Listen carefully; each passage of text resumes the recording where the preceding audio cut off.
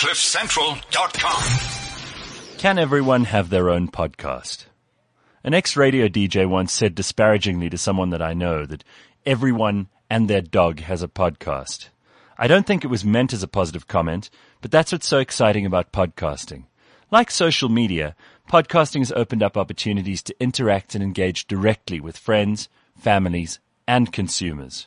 While not everyone who tries their hand at podcasting will necessarily produce high-quality content or have the distribution channels, there are some amazing quality podcasts, both locally and internationally.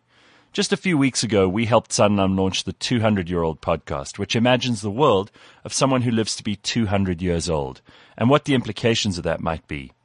This is a beautifully produced series which is connecting with the audience in a whole new way. Some of the best storytellers, producers, and vocal artists are coming to podcasting because they realize that you can be infinitely creative in this medium, with very little restriction. Podcast listeners also do your viral marketing for you and tell other podcast listeners what's hot without you having to shout at them about it. 2 weeks ago, the BBC published an article on how 2018 is the year of the podcast boom, referencing two massively successful podcasts, Love Island, The Morning After, and My Dad Wrote a Porno. In fact, podcasting in the UK is up 58% in 2 years. In America, that figure is at almost 70%.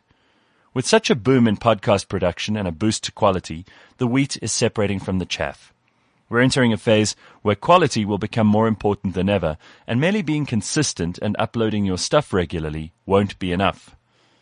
Podcast audiences are becoming more and more picky about what they spend their precious time listening to, and they're not as forgiving as they might have been a few years ago.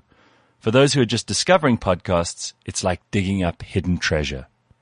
As Bev from Cape Town said in an email, "My husband introduced me to podcasts 2 years ago, and I've not looked back since. I get annoyed when I'm forced to listen to normal radio, and finding myself posing the 'so do you listen to podcasts' question when I engage with colleagues, friends, family, etc.